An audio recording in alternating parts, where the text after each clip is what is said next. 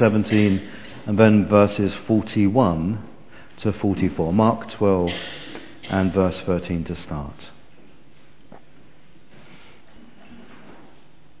Here John Mark records for us, later they sent some of the Pharisees and Herodians to Jesus to catch him in his words. They came to him and said, "Teacher, we know that you are a man of integrity. You aren't swayed by others because you pay no attention to who they are, but you teach the way of God in accordance with the truth. Is it right to pay the poll tax to Caesar or not? Should we pay or shouldn't we?" But Jesus knew their hypocrisy. "Why are you trying to trap me?" he asked. "Bring me a denarius and let me look at it." They brought the coin, and he asked them, "Whose image is this? And whose inscription?" "Caesar's," they replied. Then Jesus said to them, "Give back to Caesar what is Caesar's, and to God what is God's." And they were amazed at him. And in verse 41, Jesus sat down opposite the place where the offerings were put and watched the crowd put in their money into the temple treasury. Many rich people threw in large amounts, but a poor widow came and put in 2 very small copper coins, worth only a few pence. Calling his disciples to him, Jesus said, "Truly I tell you, this poor woman has put more into the treasury than all the others. They all gave out of their wealth, but she, out of her poverty, put in everything, all she had to live on." May God bless to us that reading of his word. And so we're continuing our series, Who Are the Baptists? And today we're looking at us being a generous people. Can I have my slide, please?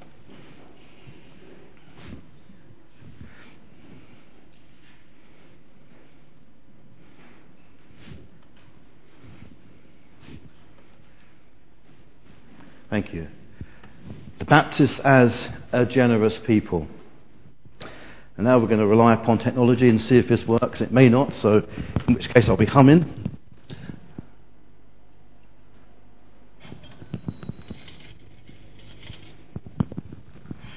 No, it's decided not to work.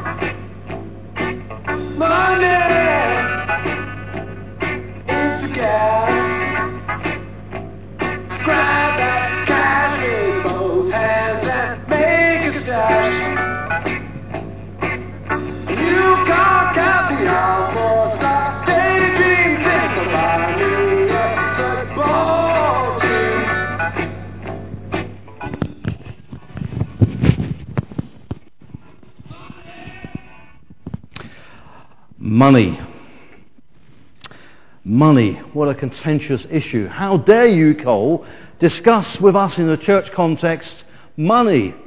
Probably an easier subject to talk about will be sex. So I've decided to spare you sex this morning, and we're going to talk about money. Money. Lycra, wonga, spondulix, dosh, or what the Northerners call brass. Why is it so contentious? Well, because we often think of our lives being private, don't we? And money being a private issue. And it was certainly very contentious in the 1st century BC. And it was because it was contentious that a group of men from the Sanhedrin, the Jewish ruling council, hatched a plot to try and catch Jesus out and bring to him a question about money. We're told in verse 13, later they sent some of the Pharisees and Herodians to Jesus to catch him in his words. Their intent was quite clear. Let's catch this man out. Let's make him either to be an enemy of the people or an enemy of the state. That was the plan behind it. But Jesus is the Son of God. We can't fool Jesus. He sees our hearts. He sees the hearts of men. And he saw into their hearts. And we're told in verse 15, but Jesus knew their hypocrisy. He asked or said to them, why are you trying to trap me? You see, the trap was quite clear. If he said, yes, pay your taxes to Rome, that immediately will put him at loggerheads with the people. Because Rome was the state, and this was particularly perhaps an unfair tax. And it would make him out to be not a man of the people, and he would lose his popular support. But if he said, no, you shouldn't pay the Roman state, automatically it then puts him at loggerheads with the state, where he could be called a rebel and perhaps lose out. It's a bit like discussing Brexit. It was a lose-lose situation. No right answer, no way of really making any progress. A subject that will generate more heat than light. And the first thing we see in this passage is this, the image of man. The image of man, or in fact the image of a man. Jesus says taxation is about the image of a man. You see, the Jewish people were taxed very heavily by the Roman state. There were three main areas of taxation. There was a ground tax, which meant basically you gave 1/10 of all grain that you received and 1/5 of all wine that you received. And this was partly paid in kind and partly paid in money. Then there was an income tax, which amounted to, wait for it, 1% of your income. Wow, that's going back some, isn't it? 1%. And then there was a poll tax. And a poll tax was levied on all men aged 14 to 65 and all women aged 12 to 65. I'm not sure why there's a little discrimination there, but there was. Okay, and this tax amounted to 1 denarius and was simply a tax paid annually for being alive. If you were alive in Palestine and Judea, you paid 1 denarius to the Roman state every single year. That was the poll tax. And this particularly was the tax that's being referred to here. And it was a great affront to the Jewish people. Why? Because it spoke of domination. The Jews were a fiercely independent people, a bit like the British. And they'd been subjugated for centuries of their existence. First of all, they were subjugated by the Egyptians until the Great Exodus. And when they moved into two kingdoms of the northern and southern kingdom, they were subjugated by the Babylonians, and then by the Assyrians, and later on by the Persians. They had a small period, around about 100 years of freedom, before eventually Rome moved in and began to subjugate them underneath a procurator governed through Rome itself. And of course, the most famous procurator that we know is Pontius Pilate. This tax was a constant reminder that the Jewish people were not free. It was a contentious tax. In fact, when it was introduced in AD 6, they had a revolt in Jerusalem, and a man called Judas the Galilean in AD 60 revolted against Rome and caused his revolution against paying this tax. And as a consequence, he and his sons were executed, and the Romans brutally suppressed the revolution. But from that revolution, AD 60, became the Jewish Zealot movement, which we find in the New Testament, and eventually, of course, was made famous by Masada, later on happening in AD 70, the Battle of Masada. So we find here that we have a reminder of the fact that people weren't free. And so they hated this taxation. They hated the poll tax, but not only because of the domination, but also because of idolatry. Jesus said, go and find me a coin. And they went and found a coin. It was interesting that none of them were carrying a coin, which perhaps suggested that they didn't want to carry one of these coins because these coins were particularly distasteful for the Jewish people. But denarius, we're told, was a silver coin and had a colour on one side.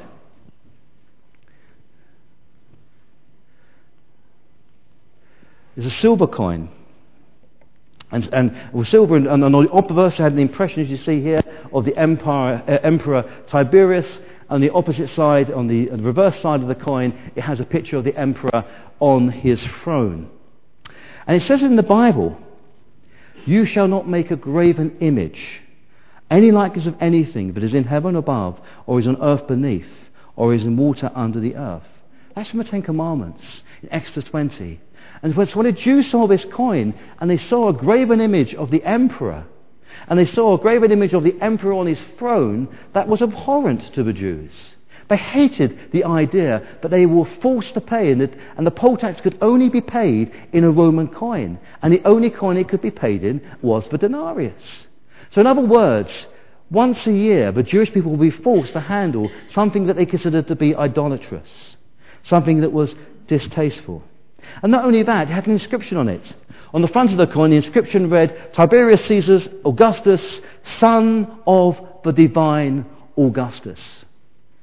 This coin on the obverse, the front of it, claims that Tiberius is the son of Augustus, who himself was viewed as a god. In other words, that this emperor is the son of God. And on the back of the coin, you can just make it out, it says Pontifex Maximus, which means high priest. In every aspect, that coin, in its engravement and its inscription, was an affront to the Jewish people. So many people wouldn't even touch it. We're told Hippolytus, a 3rd century theologian, writes the zealot wouldn't even touch the coin, let alone pay that particular tax. The Romans had planned to do something inflammatory. It would have been to make this coin and to insist the Jewish people pay it into a tax. And so Jesus, if he said, yes, pay this tax, would fall out of the people. If he said, don't pay this tax, he would declare in himself like Judas the Galilean. He could become Jesus the Galilean, another rebel, another one falling foul of the imperial might of Rome. But Jesus is the Son of God, the real Son of God. Not the son of Augustus, the Son of the living God, Elion, the God Almighty, God, the God Most High. And he has a great wisdom. He speaks of it being about ownership. He asked for a coin. And they brought him a coin, and he asked them, whose image is this? And whose description? And Caesar's, they replied.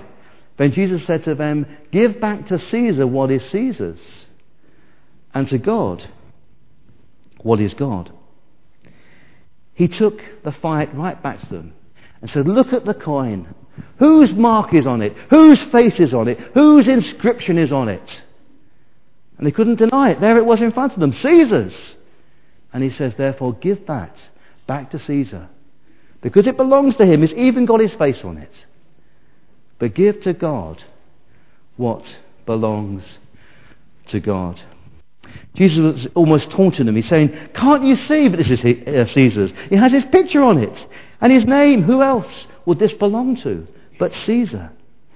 You see, image implies ownership. I don't know if you've ever been in a shop where you've got some children misbehaving, and strangely enough, the parents can't be seen. They've gone off some other aisle to leave their children just to make a mess and a noise in the aisle that they're in. And someone will say, whose children are these? Hoping that someone will own up to owning these children. And when the person comes, you'll look in to see if they look like or even behave like their children. I found online some great examples of the way that we can look like our parents. And these are all famous people. So, for example, here we have Meryl Streep and Mammy Gummer. Strange name, Mammy, isn't it? Apparently it was a nickname given to her, but she's kept, and Gummer was the name of her father. Mammy Gummer. You can see the likeness there. What about this likeness? Stephen and Hayley Baldwin.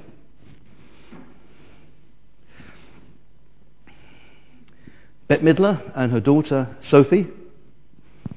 Another great one. Tom Hanks and his son Colin Hanks.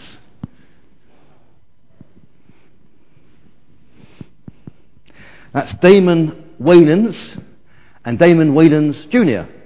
So not only does he look like his father, he's even got the same name as his father. One of our ladies, yeah, Clint Eastwood and his son Scott.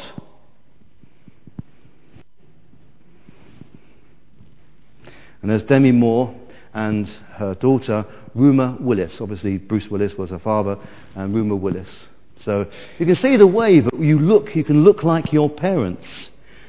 And these coins had the image of Caesar on them. And Jesus was saying, because they had the image of Caesar, they belong to Caesar. You give your taxes because these coins don't belong to you. They belong to the man whose mark is on that coin. But then he says this. He says, give back to Caesar what is Caesar, and to God's what is God's. And so we're turned to the image on man.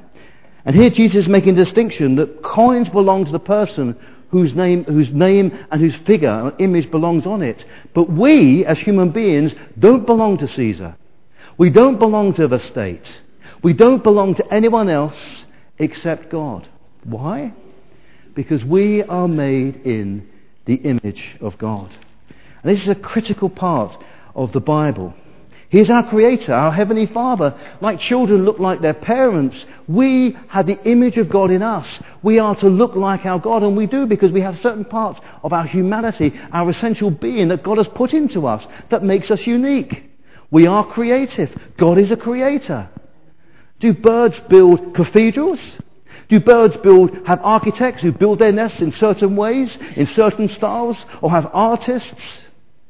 Mankind is made in the image of God. There's certain parts of who we are that reflects God, who's our Creator and who's our Father. The way we have families together, the way we love is a reflection of our Heavenly Father. We have the mark of God upon us. God said, let us make mankind in our image, in our likeness, so that they may rule over the fish of the sea, the birds of the air, over the livestock and all the wild animals, and over all the creatures that move along the ground. So God created mankind in his own image. In the image of God, he created them.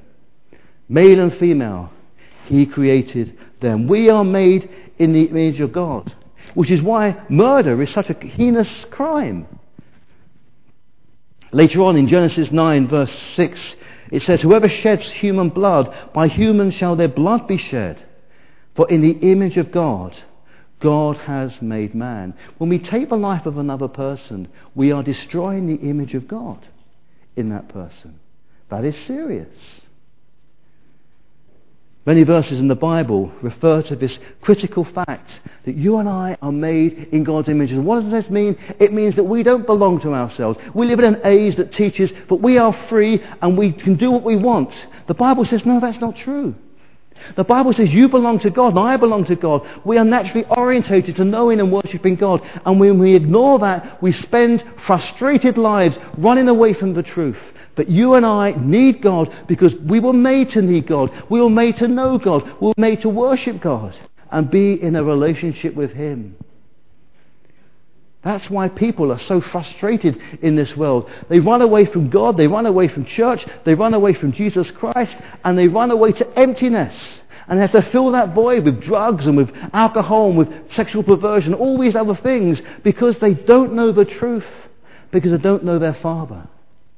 We are made in God's image. We need God. We don't belong to ourselves. We belong to Him. This is so important, such an important teaching of the Bible. And that's why Jesus said to them, give back to Caesar what is Caesar's, and to God what is God. And the Bible refers to this, meaning that we belong to God, is that our lives should be spent in the love and the service of God. And our money should be spent in the service of God, to extend the kingdom of God and to bring His blessing to others. And the principle in the Bible that talks about this is this principle of tithes, which quite literally in the Greek means a tenth. Tithes. And we as Baptists believe in living generously, supporting the work of God's kingdom. You've probably seen these massive barns that exist around our countryside. These are called tithe barns. They were used to collect the tithe after the harvest. They had to be big because the harvest could be great, and every farmer had to bring a tenth of his wealth or of the income of the soil, and it was piled up in these barns, and these barns were used to support the local community. This is Pilton Tithe Barn in Somerset, and this is a massive tithe barn which you can see in Great Coxwell in Oxfordshire on the edge of Swindon.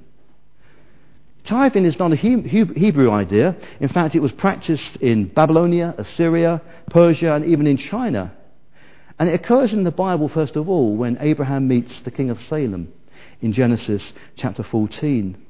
And we're told that in that encounter that Abraham gave Melchizedek, the king of Salem, a tenth of everything. And later on it's recorded in Hebrews chapter 7. The writer of the Hebrews says, just how great he was. But even the patriarch Abraham gave him a tenth of the plunder. And the principle of tithing is that we give a tenth to the work of God. And so we find it happening later on with Jacob, who encounters God in Bethel. And in Genesis 28, it says this, then Jacob made a vow saying, if God will be with me and will watch over me on this journey I am taking, of all that you give me, I will give you a tenth. And this later on becomes a principle. So in Deuteronomy chapter 14, it says this, be sure to set aside a tenth of all that your fields produce each year. So much so that it became a declaration that the Jewish people had to make every year. They used to give a declaration that's found in Deuteronomy 26. You shall say before the Lord your God, I have removed the holy tithe from my house.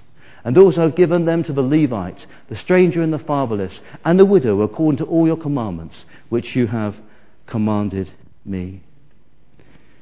It was to show the love that they've received by giving it back to others. The Jewish people believed that God was responsible for giving them the life in their body, the beat in their heart, the air in their lungs, and therefore they meant to have lived their lives in thanksgiving to God. And all that they received through the land or through their employment, they took a side of it to give back to God to reflect the blessing that God had given them. It's very different to our age. Our age, we talk about self-made people, don't we?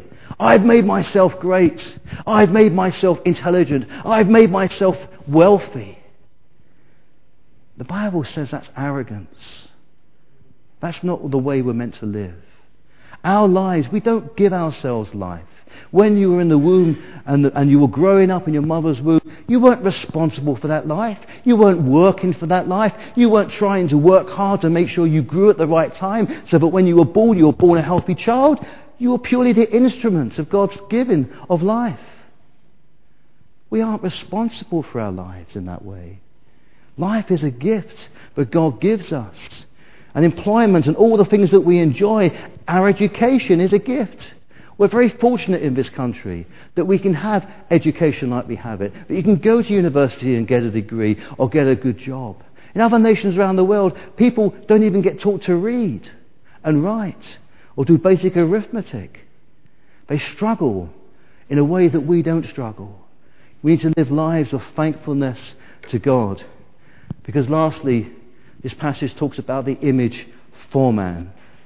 The image for man. Because Jesus, in trying to encourage his disciples to be generous people, he took them to the court of women in the temple.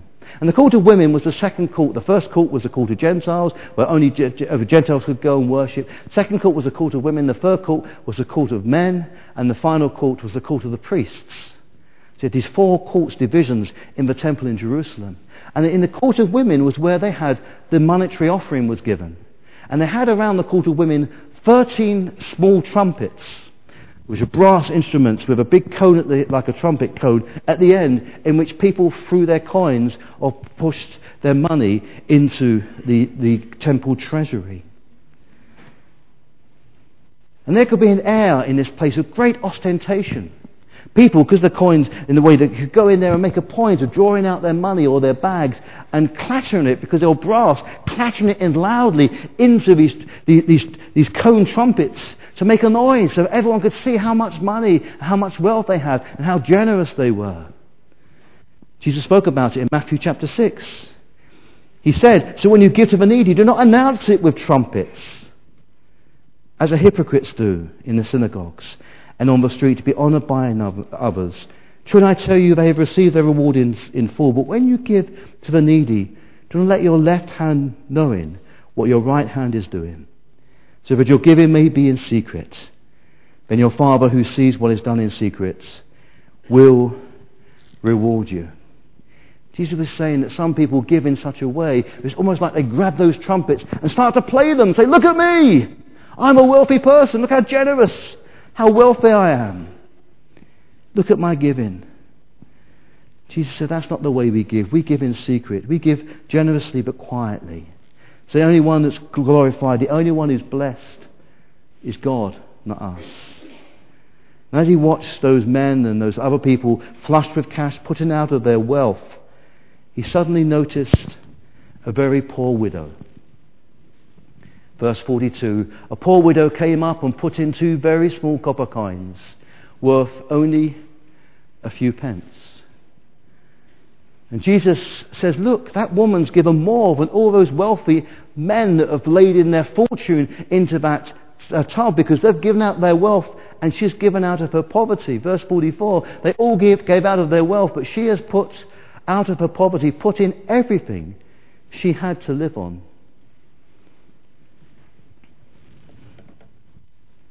Everything that she had to live on. These 2 coins that she offered were the lepton. It was the smallest coin used in Palestine. It was so small, in fact, it was very difficult to mint because they couldn't get a stamp on it.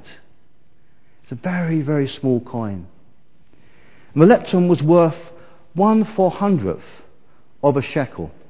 In other words, you needed 400 of these coins to make 1 single shekel in Israel. That's how small it was. In terms of modern currency, that's about 1/16th of a penny. You'd need 16 of these to make our penny up. In terms of the daily wealth in that day, the average person, the average worker was paid a denarius, and it was worth of a denarius a 64th part, 1 in 64 of a denarius. That's how small it was. But she had 2 of them. 2 of these very small coins. And she could have kept 1 for herself. She could have only given half. That was more than a tithe. It was much more than 50%, than 10%. But she puts in all, both coins, 100% in what she's got out of her poverty. It's a very small amount, but a great sacrifice. This widow is stood up before the disciples as an example of generous giving. Isn't it amazing that someone like this widow, we don't even know her name, but has been taught down the generations as an example of generosity. People who would say they've got nothing to give, and yet she gave more than most. And we remember her and honour her for it. And God wants us to be like this widow, to be generous givers. We're encouraged as Christians to be generous givers. We're told in 2 Corinthians chapter 9, you will be enriched in every way so that you can be generous on every occasion. And through us, your generosity will result in thanksgiving to God. Not thanksgiving to us, but thanksgiving to God. And Paul told his protege, Timothy, command them, that's the church, command the church to do good and to be rich in good deeds and to be generous and willing to share.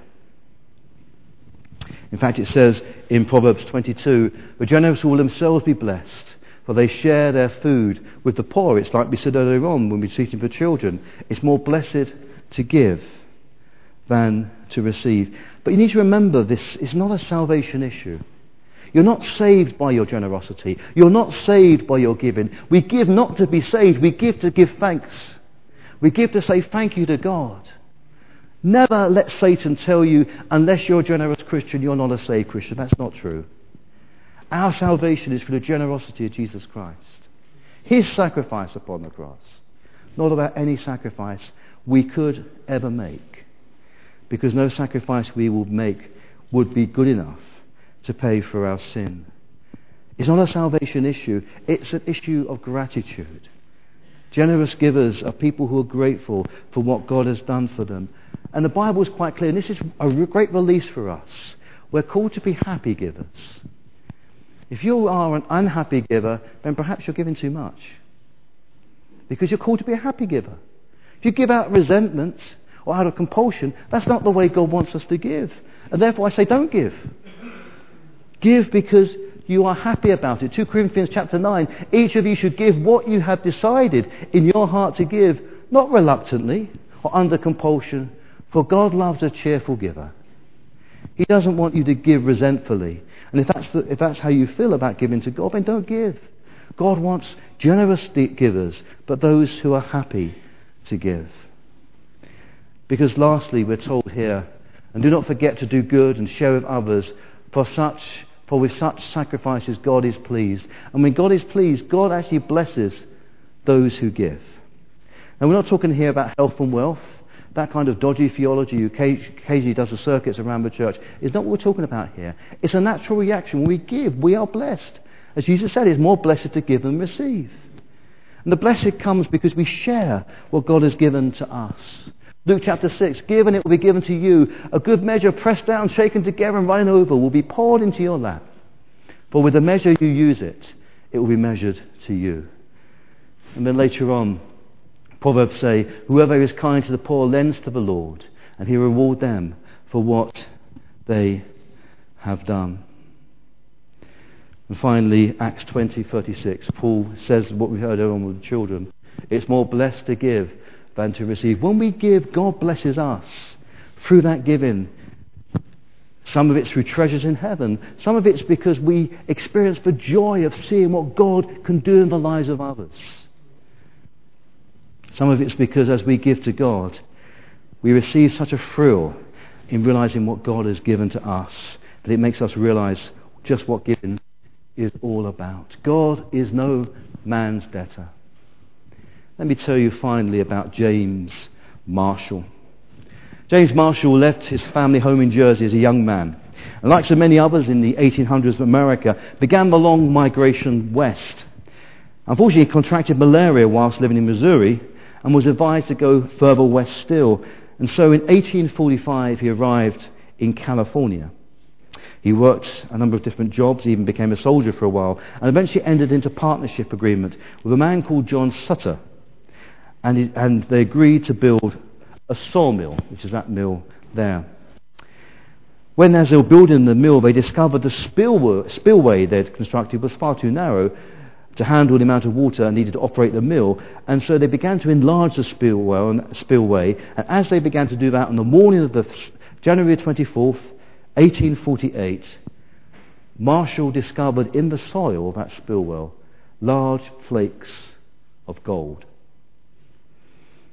It was of the highest quality. They melted it down, did some tests on it, and discovered it was around about 23 carats, this gold.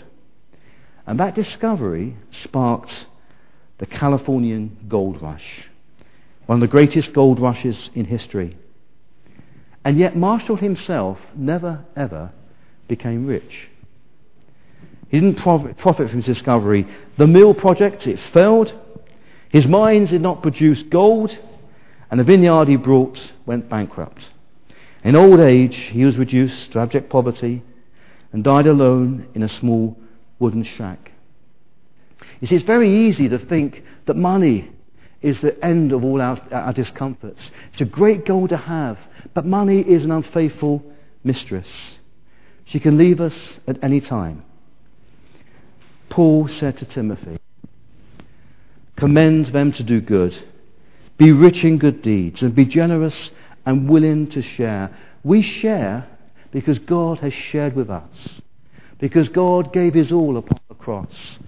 That widow gave her all into that temple treasury, but Jesus gave his very life.